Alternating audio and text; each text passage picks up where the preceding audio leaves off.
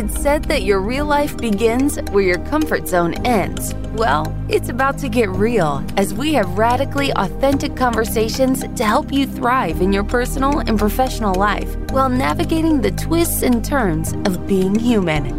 Buckle up, because This Might Get Uncomfortable starts right now with Jason Robel and Whitney Lauritsen.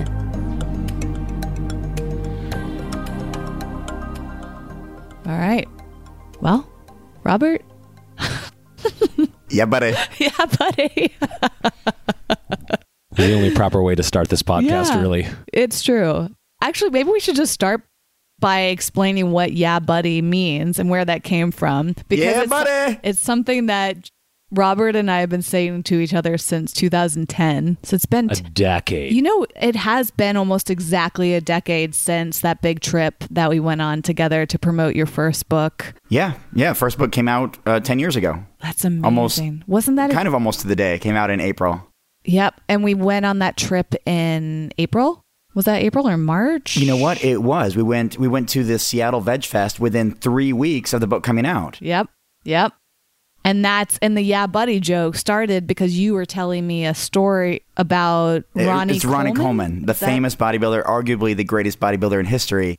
That is his number one expression is, yeah, buddy. Yeah, buddy. And then he has a few others like, ain't nothing but a peanut. And everybody want to be a bodybuilder, but nobody want to lift that heavy ass weight. I do it though. You know, that kind of stuff. So he's just a character. He's well known, well loved, well liked for being that kind of a little bit of a goofy best bodybuilder in the world. He's massive size. To this day. I mean, massive size, but like a Mike Tyson high-pitched voice on a 330-pound, 3% body fat frame, just shouting, yeah, buddy, to anyone who will listen. How often do you hear other people say, yeah, buddy? All the time, especially at expos or fitness expos where he is. Like, you'll yell from across the room, yeah, buddy, and he'll kind of look up and he'll say it back, yeah, buddy. It's just like a thing that people do. It's a greeting, like how I met you in the hotel lobby today. Yeah, I love that. It's fun when you have, like, a really good inside joke that can last 10 plus years. I mean, that's what I have with Jocko and Danny. They just sent it just now. They said, yeah, buddy. They said, yeah, buddy, safe travels. But I think it's funny too, like you and I rate that to each other on social media. Yeah. Or sometimes we'll just say YB. Yep. Same with why. And sometimes we spell buddy BUTTY, just, to be a little cheeky. Robert Cheek. Yeah, buddy. Yeah, buddy. Yep. And sometimes I just turn the other cheek when that happens. Yep. We have a lot of inside jokes from that trip. You know what I'm going to link to in the show notes of this episode is those videos we recorded 10 years ago where we have an outtake version. We actually did a bunch of videos. So I will definitely link to the Ronnie Coleman videos because there's at least one. There's probably compilations of him saying, yeah, buddy. Sure. I'll link to the videos that we did on that trip. We have a whole where we book actually tour. Saw Santa and his sleigh. We did. Yep. Which was amazing. We saw Old Man Withers, the man who owns a haunted amusement park in Scooby-Doo. Yep. Not really, but we had a lot of really fun moments captured on camera, and it brings me a lot of joy to watch that. So if anyone else wants to see that side of me and Robert, that'll be in the show notes at wellevatr.com, WELLEVATR. And of course, we'll link to Robert if you're being introduced to him for the very first time. Robert and I met through Twitter, and we actually got to tell Biz Stone, one of the founders of Twitter, that we had met. And that's another interview that we could link to. We've done a lot together over the years. Yeah, I was just talking about meeting just last night. I was talking about meeting James Cameron on the red carpet, which is what you got me into. Before he went vegan, we actually interviewed him about that. Then he was inspired to go vegan about a year later from Forks Over Knives. But you and I mean, you're the one that got me into that red carpet event, and we interviewed him there. Yeah. And these days, Gary Vaynerchuk is a big investor into Twitter, but we were the ones that tell Biz Stone in person that there's this Gary guy, this wine guy who's a big fan. He didn't even know Gary back then. Wow. Yeah, serious? I was the one to relay that because I'd met Gary a number of times in person. I know, you were I was a big fan. Big fan. I was of actually Gary. at dinner last night with some people and showed them the photos of me and Gary from 10 years ago. And I was the one to tell Biz that there's this Gary guy who's a massive fan of Twitter. He's got 1 million. He's like the only non-celebrity with 1 million followers who really wants to meet you. And sure enough, they met I think weeks later. Wow. And then Gary's been a big investor ever since and big advocate and fan of Twitter. And okay, so speaking of Gary V, I got onto TikTok as a result of his recommendations. Are you using TikTok at all? You know, I'm not right now. And actually, I had this conversation with someone yesterday, too, about how I missed the boat with Instagram. I didn't join for years after a lot of other people did. And then once I did join, I had my wife run the account for me. I was completely adverse to it. I wanted nothing to do with it. I went through phases where, after being really prolific on MySpace, I filmed a documentary. The entire soundtrack of the Vegan Fitness Built Naturally DVD, which we sold a few thousand copies of, was from MySpace. I just went through my storage unit, by the way, and I meant to send you a photo. I think you did. Maybe I thought you did. Maybe like a year or so ago, but I just went through it again like last week, and I found your DVD in there, and I'm like, this is a collector's item. It is now. Wait, so what does that have to do with MySpace? Because I got the entire soundtrack from MySpace musicians. Whoa! So it's like MySpace was like the SoundCloud. It was, right? And they were all vegan musicians. I connected with all of them, from Nashville to Hollywood to Florida. They were all over the country, maybe actually all over the world. Some from Europe too, and they all agreed to contribute to the soundtrack. So I was obsessed and addicted to MySpace, Facebook. I resented having to go to sleep because I wanted to be able to crush it on those platforms. And you also didn't like to spend a lot of time outdoors, I remember. You're like, oh, activities. I don't do activities. When we first met, I told you I don't do activities. And I've been reflecting a lot on that lately, because I am trying to live more. I'm trying to do more things that are meaningful. And I reflect on a lot of times that I just spent in front of a computer, not spending time with people. Even someone, one time, a really close friend, threw me a 30th birthday party, and I got upset. This was before my party here in LA. I had one in Oregon because I moved right around my 30th birthday. And my friend threw me a party, my friend Tasha, and I got like upset. I got like annoyed or frustrated with her because that took time away from me spending time on Twitter to grow my brand. And she started crying and all of this because I felt really bad because I was like, "What are you doing? Like, I've got work to do. Throw me, birthday party." But that was my mindset. That came a little bit from Gary Vaynerchuk. It came a little bit from my upbringing. It came a little bit from outside influence. But on that note, how do you feel about Gary's whole hustle mentality? Because that, for me, Jason and I talk a lot about this. I have very mixed feelings about Gary Vee. There's a side of me that really respects him. I think he's incredibly educated. He's a powerful speaker.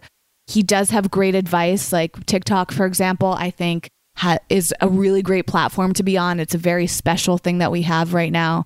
But there's also this side of me that feels like it can be detrimental to mental health, or maybe push people in a direction, like you're saying, where they maybe miss out on important parts of their lives because they're so focused on the hustle. Is that how you feel? Are you still a fan of his? I have a lot of mixed feelings. And Jason and I were talking in Orange County a couple weeks ago just about a lot of things, including self-confidence and feeling comfortable in our own skin, as I've often not, actually, which a lot of people may not know. I've gone through a lot of...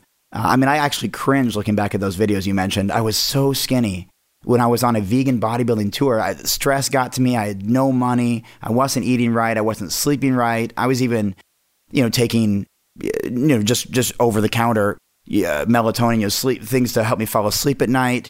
I was doing 6 energy drinks a day to stay awake so I could be productive at all moments. I got really skinny. And I look back, and even those times at the post office and everything with the long receipt of shipping hundreds of books, I was just so thin, even though I was so excited about a vegan bodybuilding book. And I've vowed to never let that happen again when I release books. And so I've been training hard and working hard and all that, but yet I still have some struggles. And told Jason, it was even hard for me to show up at the event that I was at with all these elite plant-based athletes, where I'm the bodybuilder guy and I've got this new big book deal and this new exciting stuff in my life, but I was still trying to come into my own. But to answer your question about Gary, I have a lot of mixed feelings about Gary too, but I think he's changed a lot. He's done a whole 180, I think, and he is super authentic and transparent about that hustle thing. I think he is actually one of the leaders in mental health and happiness right now. I don't know if you followed him much lately over the past year. He is obsessed with being happy. Yeah. And finding your own happiness. And if that means doing something that's not of your parents' wishes or of your, what other people expect for you and of you, but that's following your own heart, even if it means going back and living with your parents or living with a bunch of roommates so you can afford to live an authentic lifestyle and not a fake Instagram lifestyle, so you can afford to be in a comfortable situation where you can pursue your happiness or start a family. He's changed dramatically and really matured over the years. I mean, he's only a few years older than me. I'm 40 in a few weeks. He's, I think, 43. And he's really, really matured over the years. And his hustle at all costs mentality, I think, has really been watered down a bit. And I think it's a really good thing. Yeah, I think he's softened. Like I've perceived that he's softened in the sense of, there's one quote that I see him come up with a lot of times recently on his videos, which is people saying like, I'd rather cry in my Ferrari.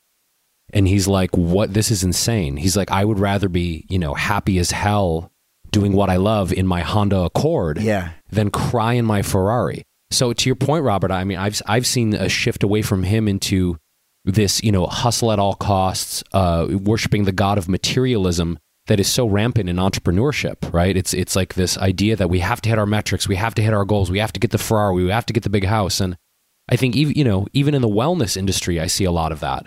It's not just, a specific type of entrepreneurship. I feel like even for all three of us on this podcast right now, I feel certainly still a pressure of having to be a certain way or accomplish a certain thing or have a certain amount of money coming in. Well, that's something that would be really great to discuss. And for you, especially Robert, because it's something that Jason and I discuss all the time, is all three of us have been vegan social media advocates and users for at least 10 years. Yep. Right? Mm-hmm. I mean, I got on Twitter and Facebook in 2008 or 9. You were on MySpace. You were on MySpace, Jason? Oh, yeah. I had my music on MySpace back in 2004. I never really used MySpace. It wasn't a thing for me personally, definitely not professionally. And so we were each on these platforms, and even though you felt like you, quote unquote, missed the boat with Instagram, you were still on all these other platforms for a while, whether you're making videos on YouTube still fairly early, right? Yeah, early. I had my own show. And then I just stopped feeling comfortable on camera. And I stopped. And I honestly didn't feel comfortable on camera for another 10 years. And maybe I'm still not. I'm rarely ever on camera these days. I don't know if anyone noticed. And I even did a little Instagram video from the gym the other day, mostly to give a shout out to a friend who gave me a gym membership. And it was one of the first videos I'd done in 2 years on Instagram, even just a little story. I hadn't done an Instagram story that was not a photo. I hadn't done a video of me on camera. Do you think that you're uncomfortable because you're in the comparison trap? Like you just don't feel like you look good compared to other people on social media or YouTube? I think it's a lot of things, including comparison to my former self. I think we had this talk, me, Jason, some former NFL player, a bunch of, if you want to call it, influential people in the plant-based space and then I went home and talked to my wife, Karen, about this and maybe some other people, that it's, in my opinion, there's a difference between just aging as a person and aging as an athlete. As you age as an athlete, you can't do things you used to be able to do. You're not as fast. You're not as strong. You're not as capable. And having to admit that is tough.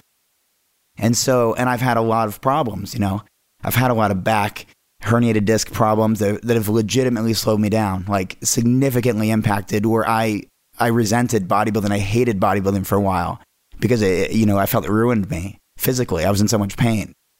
And so I couldn't work out. And so, it's like that classic bodybuilding line, you skip leg day. Well, yeah, I've skipped leg day for half a decade. I've got, skinny legs because I can't train them. My spine doesn't hold up. And I've tried lots of things. I've worked with sports chiropractors. I've tried massage therapy. I've done rehab for months. I've done all these things. It's hard to recover. And so it's challenging for me to, I think, to age as an athlete. I'm not who I was, And so then I have to transition to, okay, now I'm the writer, right? But then I had to find success out of that, and I was still struggling. Even after releasing 4 self-published books, it took me such an effort just to land a book deal. I was just repeatedly told I wasn't good enough. Even after, this is just fact. I sold over $1 million worth of self-published books, 60,000 copies at $20 each. That's, over $1 million worth. That's gross sales, of course. It's not net, and that still wasn't good enough, And I was told that over and over I've worked with, at this point, and most people probably don't know, I worked with 3 different agents, all trying to make it. I got one way back, more than 10 years ago. Gene Bauer put me in touch with somebody. That book got nowhere. Brian Wendell put me in touch with someone 5 years ago. That book never made it. I was told I wasn't good enough. And what do you mean by not good enough? Were those their exact words, or? Basically, yeah. I am not good enough as a writer, and I am not famous enough. I am not well known enough. Influential enough? Yeah. Where we are not going to take a chance on you. You don't have enough followers. You don't have a big enough audience. Your talent isn't right for us. And then it started to make me... Like, I sincerely did not want to use a lot of social media platforms. I don't like it. I've understood from an early platform, probably years before most people, that it's a highlight reel. I know that because I used it as that. I used MySpace and Facebook and all these platforms, Twitter, Instagram, to show my life's highlights. Look how great I am. Because that's what I thought I had to do to sell myself. Yes. And so I got obsessed with that. But because I skipped out on things like Instagram for those first couple of years when the growth was incredible, you could get 1,000 followers a day. It was incredible when it was organic growing, like probably what the TikTok is right now.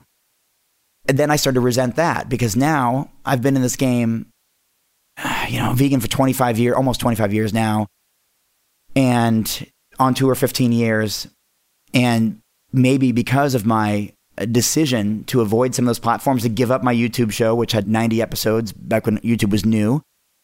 Now it comes back all these years later, almost to haunt me, that Robert, you don't have a big enough following, and that's not just social media. It could be newsletter subscribers and all of that. And, I've kind of vaguely mentioned this book deal I just got weeks ago, but I wasn't able to do it without a co-author, without a professional writer, and without an agent that took me months and months and months to finally agree to work with me. And that's tough because I'm no longer that athlete, and even when I use that sometimes, that hashtag, vegan athlete for 24 years, sometimes people tease me, well, what kind of athlete are you? Because I just exercise 3 or 4 days a week in the gym right now. I don't compete in anything. And so people even are questioning my use of athlete. And that makes me a few things. Sometimes I just ignore it. Other times I feel like, well, maybe I'm almost 40. Maybe I will get back into bodybuilding and I'll get all inspired and motivated and then I'll hurt my back again because that usually happens every couple months. It flares up. And I think, well, okay, I can't do that. And then I think, well, what am I really good at?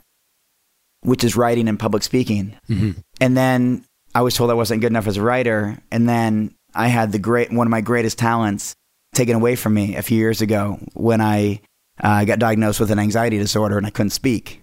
Like I literally couldn't get words out. I couldn't do this podcast. I turned down every podcast, every video. That's why I couldn't be on video. I couldn't even do Instagram stories. I couldn't get words out. And I did everything. Like you couldn't get words out even in private conversations? Yep. I couldn't speak on the phone. Even if it was important, like I'd have to call 911 or something. I just couldn't speak. I finally, took myself in. We moved from Colorado to Arizona because we thought it was something in the altitude in the air. I actually couldn't sleep at night. My tongue would get stuck to my roof of my mouth, and we'd had to have these air purifiers, filtration things that were like even the hundreds of dollar ones, expensive ones. Couldn't breathe, and I started taking all these Benadryl pills thinking it was allergies, which did nothing, but I was just loading up on allergy medicine. I had those like pills all over my house. I looked like, and I've never really, aside from like melatonin stuff, like Midnight brand, like all vegan to help you sleep, I hadn't, had to use anything. But I was using all these things to help with what I thought were allergies, but it followed me everywhere. I'd go to the Caribbean, I'd go to Canada, I'd go to California, I'd go to different climates, Alaska, different parts of the world, and it followed me. To China, followed me.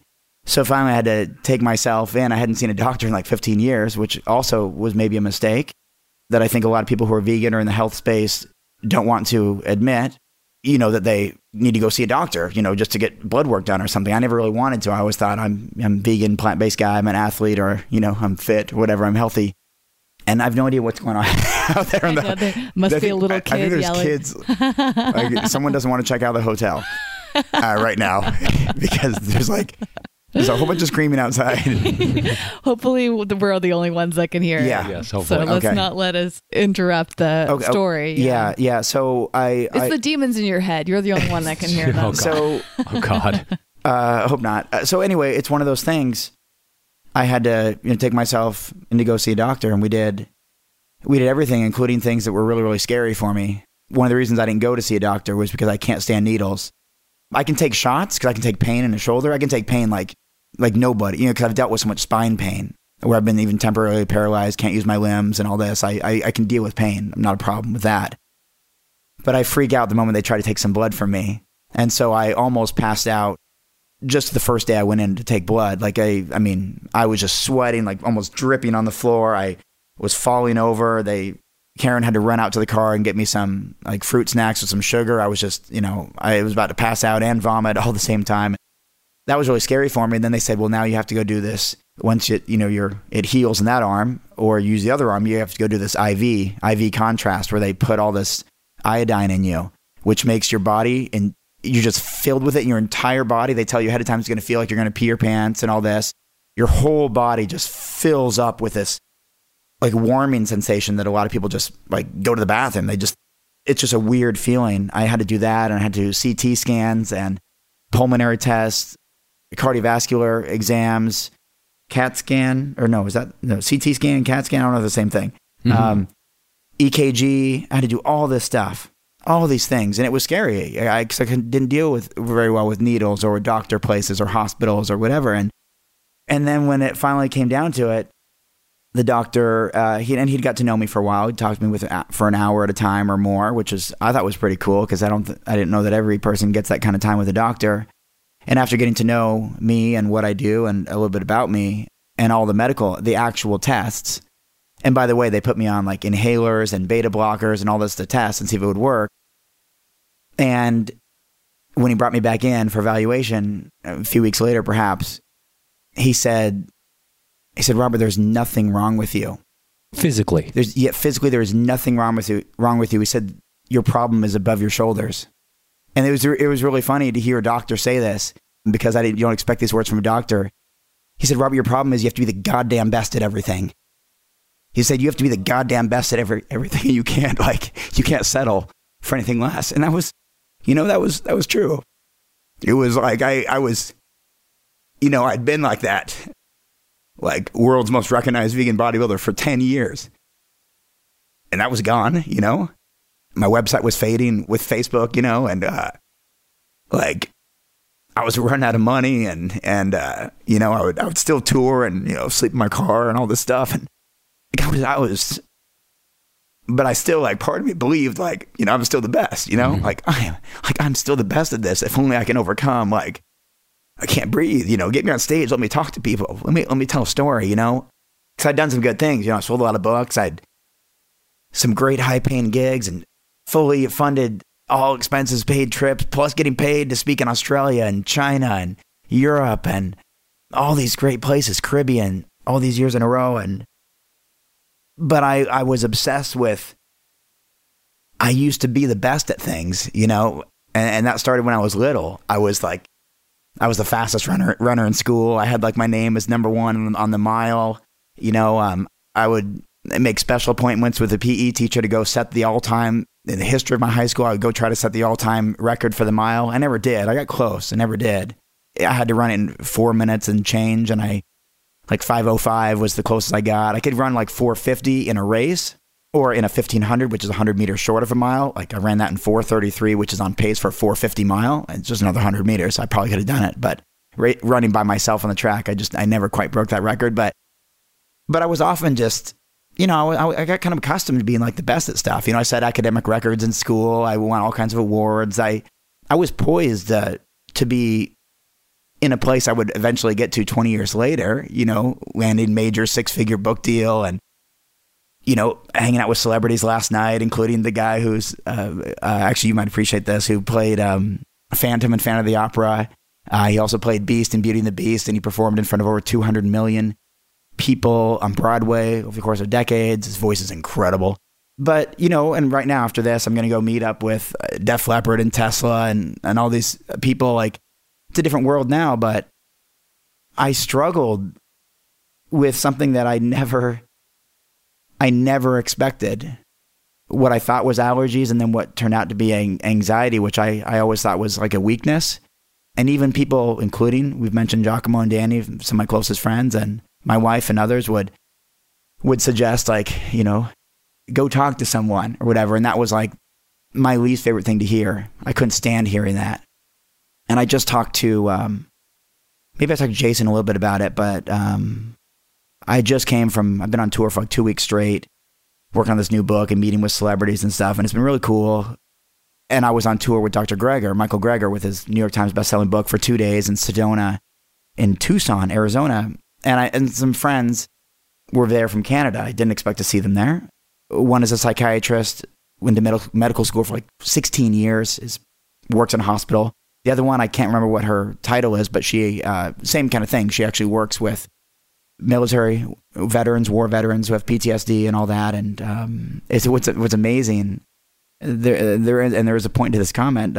What's amazing is, for the last 5 years, I've had to survive by, we never figured it out, but I've had to survive by applying lotion, just body lotion, to my hands, literally 50 times a day. I mean, I pull out a bottle just to show. I carry it's on my person at all times. It's a sensation thing that helps you relieve your anxiety. If my hands are dry, I cannot speak. I literally can't get words out. Like my voice will get cut off. Like I'll be like, hi, my name is Robert. Like, this is the real thing. And so Karen knows when it's happening. A few other people know when it's happening, and they kind of step in, and I have to excuse myself. So I couldn't survive without literally 50 times a day. Like any hand lotion. It has to be non-scented. I couldn't deal with scents. Scents would throw me. It was awful for me. Soaps, perfumes, chemicals, cleaning supplies, hand sanitizer spray, cigarettes, paint. I couldn't breathe. These were triggers that would set me off. And so I was talking to my friends at dinner, and the psychiatrists and people who treat people with these types of true diagnosed anxiety conditions, or I don't think it's obsessive compulsive disorder. It's like a necessity.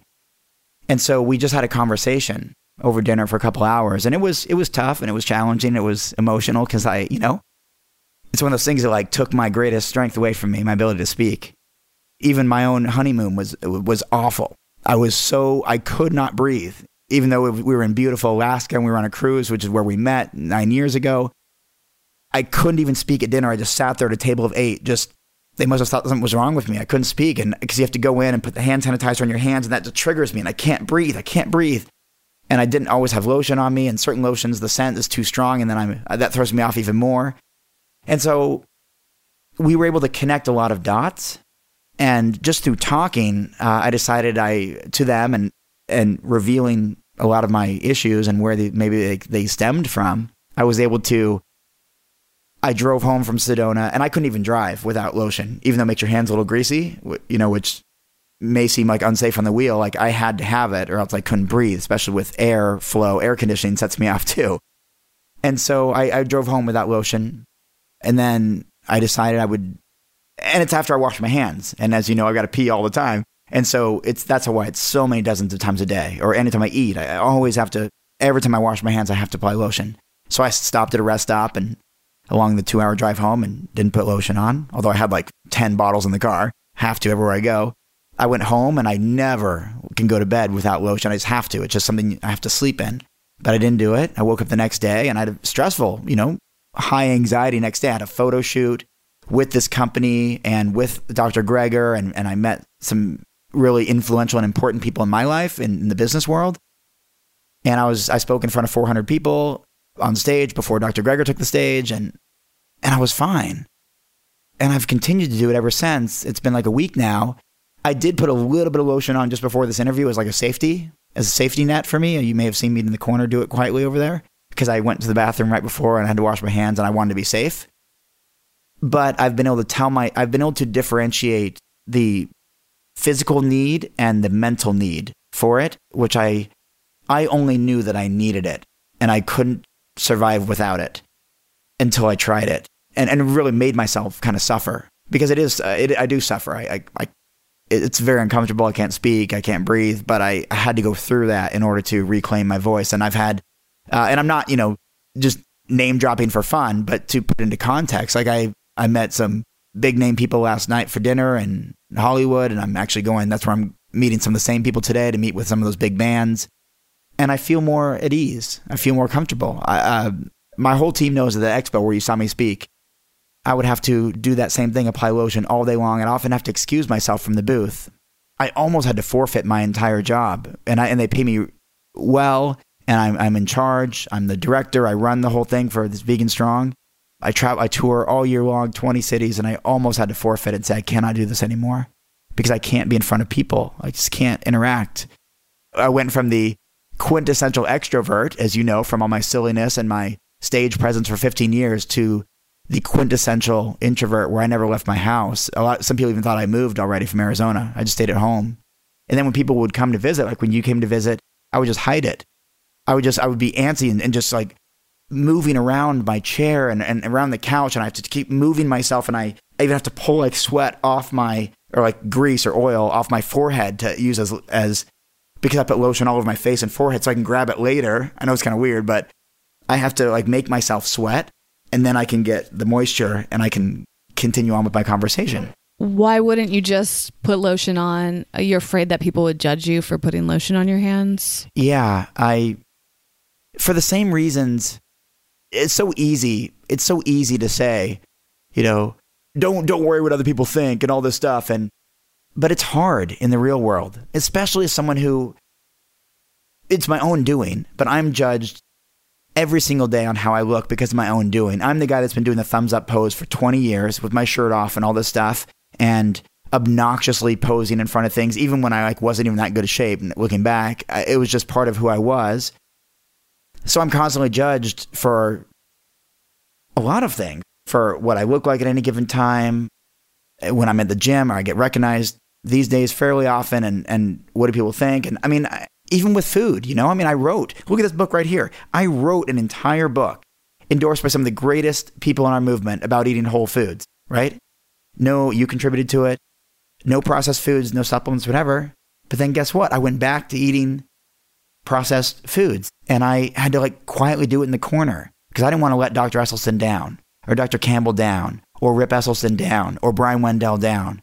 And so I've had to quietly, this is true. I quietly will eat in the corner sometimes because I don't want people to see what I'm doing. And then when I do post a photo from Veggie Grill on Instagram, people are like, well, wait a minute.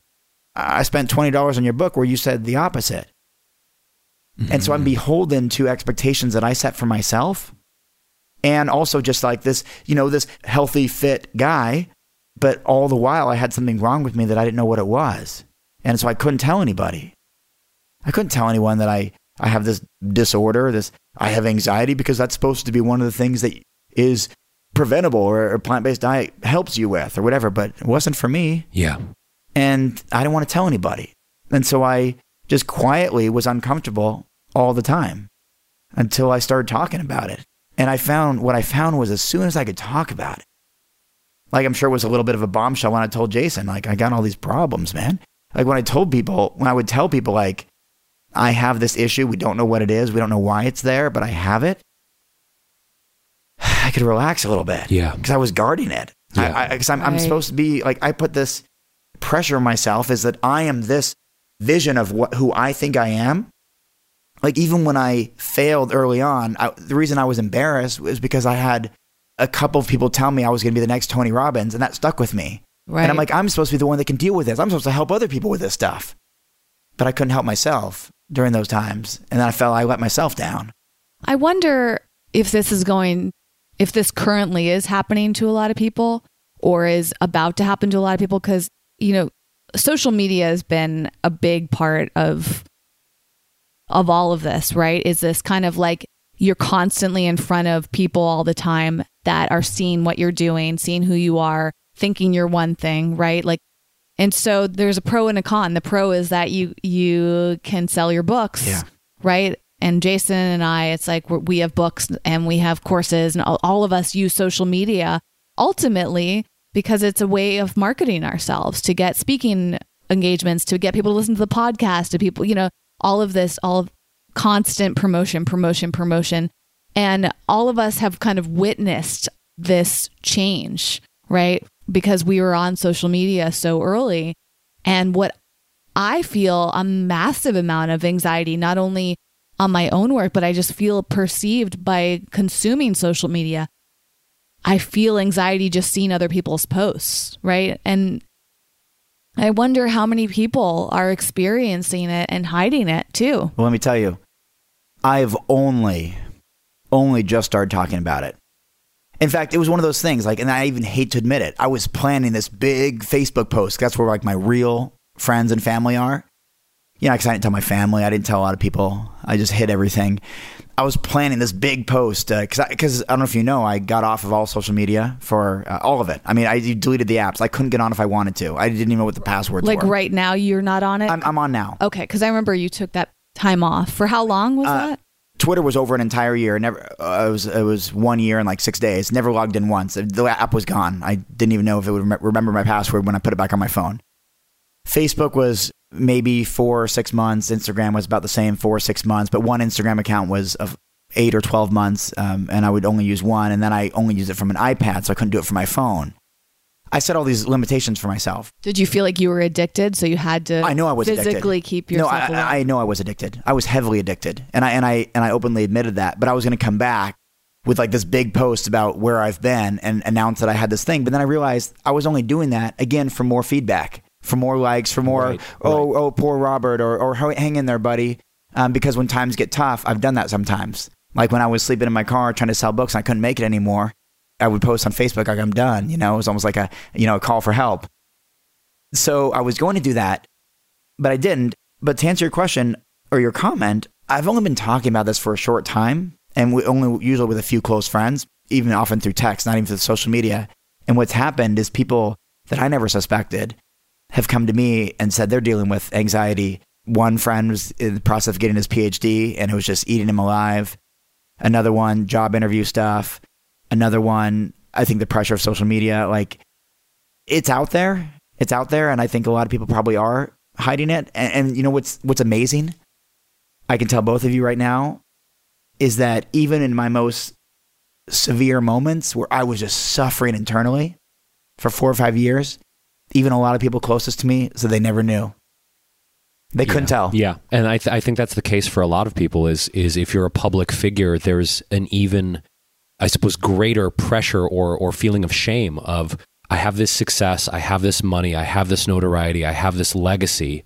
How could I possibly feel this way? Like a lot of that inner dialogue, like why me? Like this doesn't add up. Like there's nothing horrible going on in my life. There isn't some great tragedy or trauma per se, but I think what you're highlighting, Robert, and I'm just so glad you're speaking to this level of depth and vulnerability on this episode, of giving people permission, no matter where they're at, to speak their truth into the world. And you talked about how it sort of like the weight was off of you a little bit once you spoke about it. Yeah. And I think that's one of the most important things people can do is just admit what is happening to them. Well, because you've gone through similar feelings, Jason. 100%. I mean, it was frightening to me, what's going to be 6 years this summer, to admit that I was, diagnosed with clinical depression and that I had, attempted to kill myself and thought about killing myself. And I still do sometimes. I mean, just to be blunt, like there are times I still think about killing myself.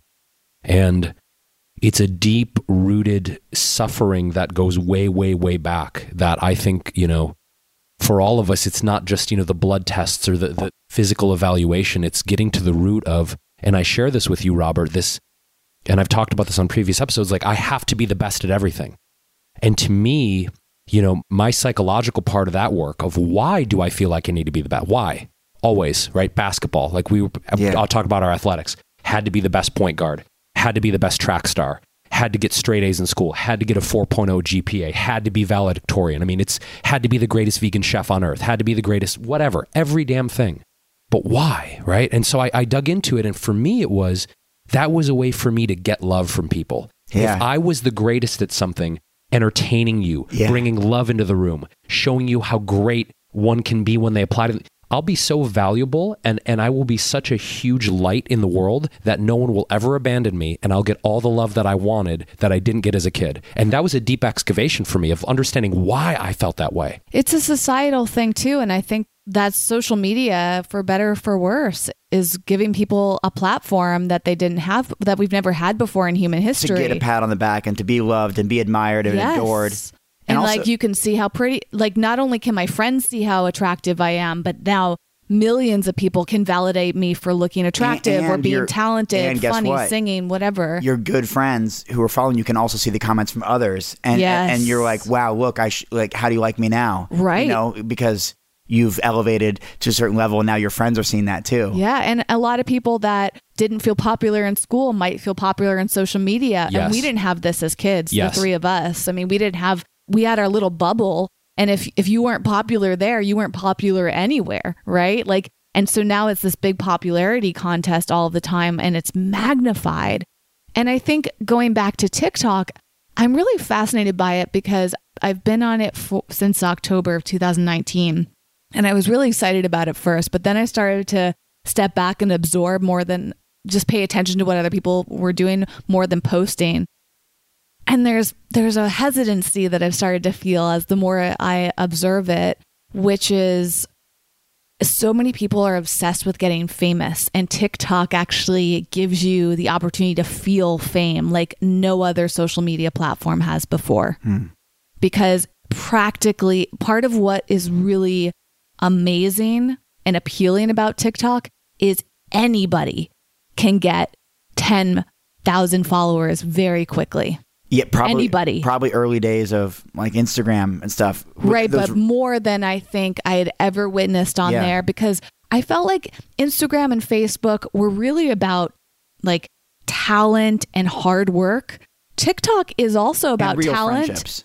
But yes, real friendships. Also, the network helped you build a lot. TikTok is more random. So if you just post one funny video or one good dance video, or you're an attractive person, you just have to do one thing on there and you're launched into quote unquote fame. But I'm wondering if that's going to become detrimental, because now more people than ever are experiencing social media fame because of platforms like TikTok. And it's so much easier than it has been on the other platforms from my perspective.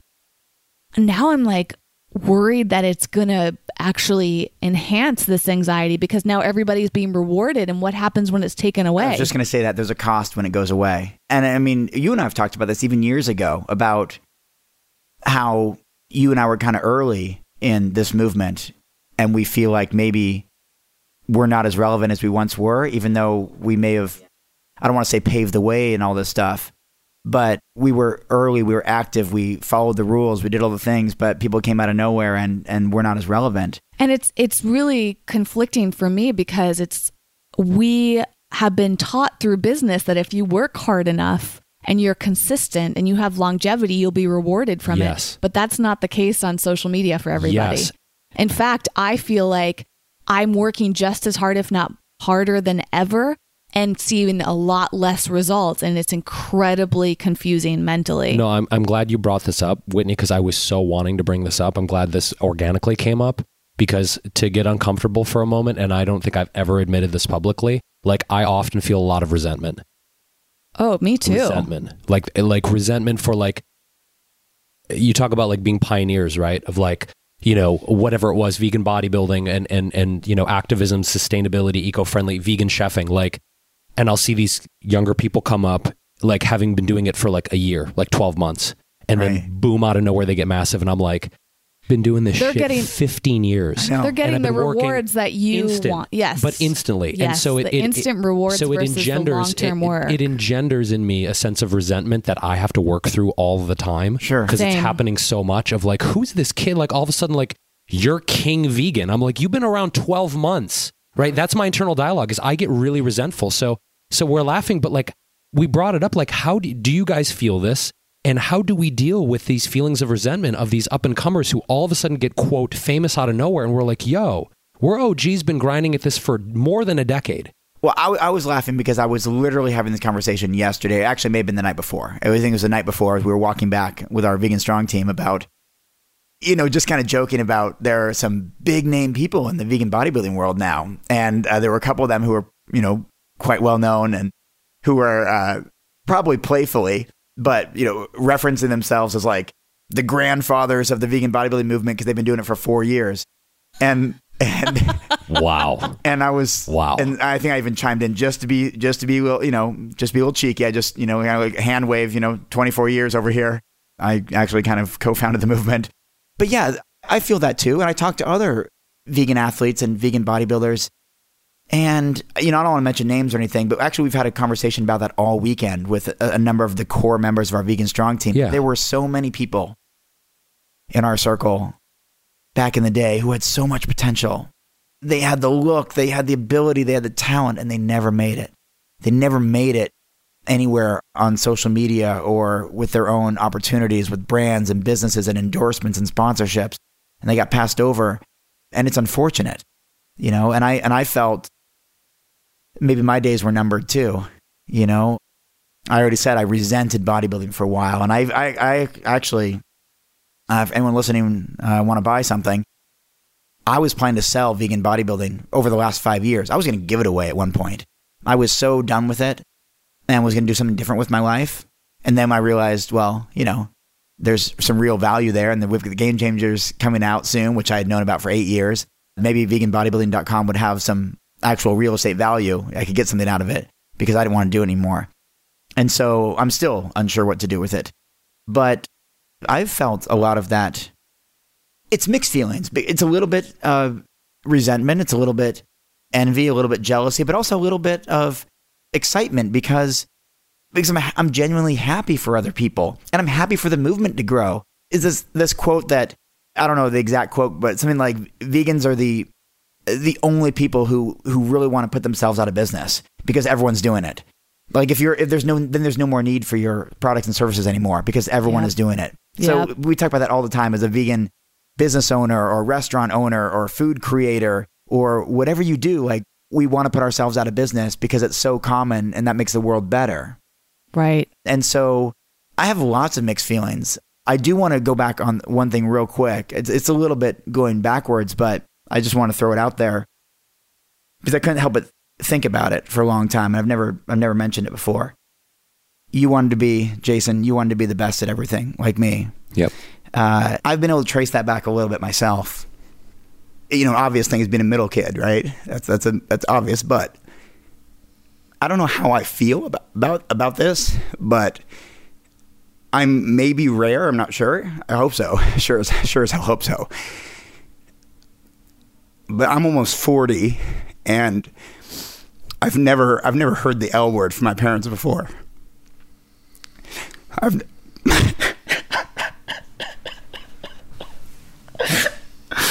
Yeah, that's for real. I've never been told that I was loved before, and it took me more than 5 years to say that word to Karen, who I'm married to, and she was using it early on. And I'm like, "What are you doing? That word, that is a sacred word that should be saved for something super meaningful. I mean, I haven't even heard that from my parents, and you're trying to use this word? I wouldn't use it. I would only use it in playful conversations. Like, we say, I love you, bro, whatever. But I never really meant it to anybody until I got married. And just a few weeks ago, I mean, I try to build up the confidence best that I can. When I moved to Austin, Texas, 7 years ago, I did say it to my mom when I left home because I was living at home. I said, I love you. And she said, okay. She doesn't know how to respond to it. I just spent New Year's Eve in the emergency room. My mom wasn't doing very well. She had some issues. She was in bed for like 4 days. And so Karen and I took her in. We missed our flight. We're not flying home. And she had double pneumonia and low red blood cell count and all this and was in the hospital for days. And so when my brother was taking over and we finally, flew back home, I said, I love you. I said it twice and she didn't know how to respond. She didn't say anything back. And I think I probably recognized that as a kid. And I thought that was the root of like, I'm going to be the best in the world. and I was for a while. I was the best vegan bodybuilder in the world. And to quote, an old documentary, a silly thing about pro wrestling, Jake the Snake Roberts said he was trying to get his dad's love, and he became one of the best. And he said, you know what, I did it, and you know what, it didn't matter. And I feel that way. I became the best at what I loved, and the only people who cared were friggin' the internet, goddamn Facebook people. And I'm not even that big or strong or successful, but they love me. I heard it all weekend. People were so excited to see me this weekend in LA. Like, man, you changed my life. Or you, I mean, other people were like even crying to me. You helped me believe in myself and all that. And I'm so glad I did that for a lot of other people, but I was doing it for myself. And just like Jake the Snake, I did it, and I don't know if it mattered. Maybe I think my parents, I've also never heard the P word. I've never heard them say, I'm proud of you. And so I constantly, you can ask Karen, the most common thing, I'll text her. I take the word of out as an inside joke. I said, I just say proud me with a question mark, because I have to ask for it all the time. Even meeting the celebrities last night, the group photos with these big time people, you proud me. And she'll tell, I'm proud of you. So when you were talking about that, Jason, I thought like, that's probably what's going on with me, is that you use that word like I was trying to win someone's love, no matter who that is, family, friends, fans, the internet. And I think that has honestly been my journey, to the point that I joked, I was telling, who was I telling? Oh, I was telling one of my closest friends of all time, my friend from preschool. We're still like best friends today. He's the one that got me into bodybuilding as a teenager. He's the one that helped me with all my books. He's coming out to see me for my 40th birthday from Oregon. We met Arnold Schwarzenegger together on my 21st birthday. I told him that, in my family, I'm the joke. My sister got her PhD. My brother works for the government, got a 6-figure job out of college. Owns big, beautiful, fancy houses. My other brother runs $1 million cattle farming operations, one of the most well-known guys in the city. And I come home for the holidays, and my dad will say, okay, everyone, quiet. Robert, tell us how great you are. Because I've had that. My dad, probably most of my family, considers me a big self-promoter, because I've always been trying to sell myself. And I'm so sick of selling myself. And what I was going to say to you, Whitney, earlier, when we were talking about TikTok and all this stuff, in a perfect world, I would get away from all of it and go live in Costa Rica or in Indonesia and live a quiet life away from all of it. Really, for real. And I only got back on social media recently because I thought it would help me land a better book deal if I was current on social media. So why do you think I posted all those photos of me and Arnold Schwarzenegger, me and Def Leppard, me and all these celebrities? So when they're auditing me and looking at me and checking me out on the internet, it shows a post from late 2019 that I'm current on the internet and I'm with famous people, and maybe we should give that guy a better deal, or at least some sort of deal offer at all. And I don't know if that mattered or not. It probably didn't.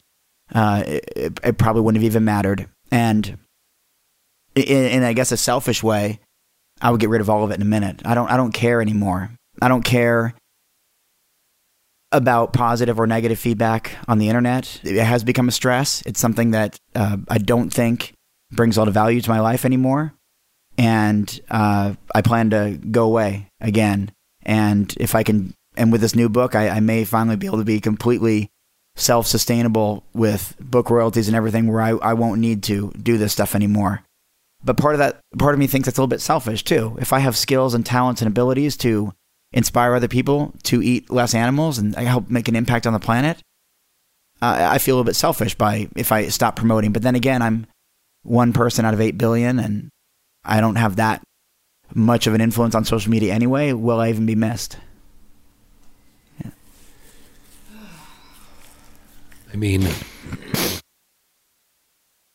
Wow. Will you be missed? I think, dude, I just want to answer that question directly, because it's so... Sorry, I'm also just so moved by what you had to say, man. I'm just going to blow it in my shirt. Sorry. Well, before you get into that, I think, is that what went on for you too, Jason? Is this idea, like when it comes to these ideas of suicide, is, do I even matter? And if you get to a point where you feel like you don't matter and you know, being off social media, you might as, you know, some people go as far to think, well, do I even need to be on this planet anymore? Because will I be missed? I mean, I know this is whatever, apples to oranges or whatever, but I don't think we fully understand the impact that we are having on people's lives because we don't hear it from them. You know, and you, Robert, talking about meeting people yesterday or on tour or having these interactions where people are like, you changed my life. You literally, I mean, I'm still like kind of all messed up about Kobe. And I know this is tangential, but it's related in the sense of like, I never met Kobe. I never met Prince. I never met David Bowie. I never met Anthony Bourdain. I never met these luminaries that excelled in their given fields. But there's something about when someone is creating something that is so tremendously powerful and heartfelt and excellent and beautiful, art, music, food, sports, that touches us, right? We may have never met this human, but I was crying yesterday over Kobe. I was crying this morning. Yeah. And it's like, why am I crying over Kobe? Well, because I played basketball and I looked up to him as a kid when I was playing in high school and I was doing my thing, right? I just as a musician, I looked up to Bowie or Prince or these guys. And I think my point is like, do I matter anymore? I'm sure, Robert, that like there are people that will never say it to your face or never write a comment or never let you know, for all of us, that we have done something so profoundly impactful and we're never going to understand how deep that is. And I think for me, like the sorrow I feel over Kobe is a reminder of that.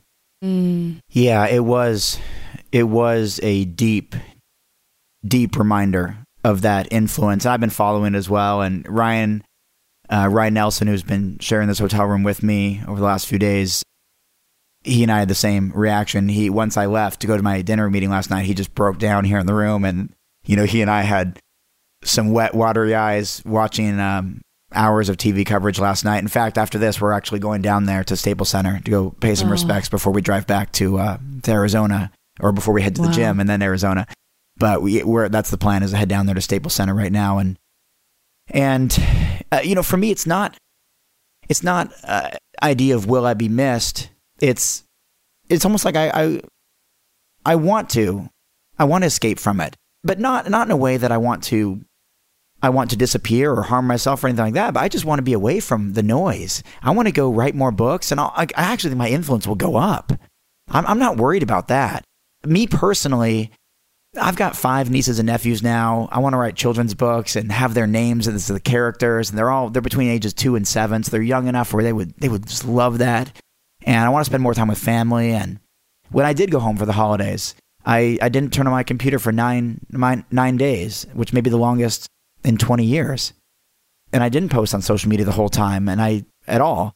And I didn't write a single email. And that was nice. You know, I felt like that was a lifestyle I could get used to.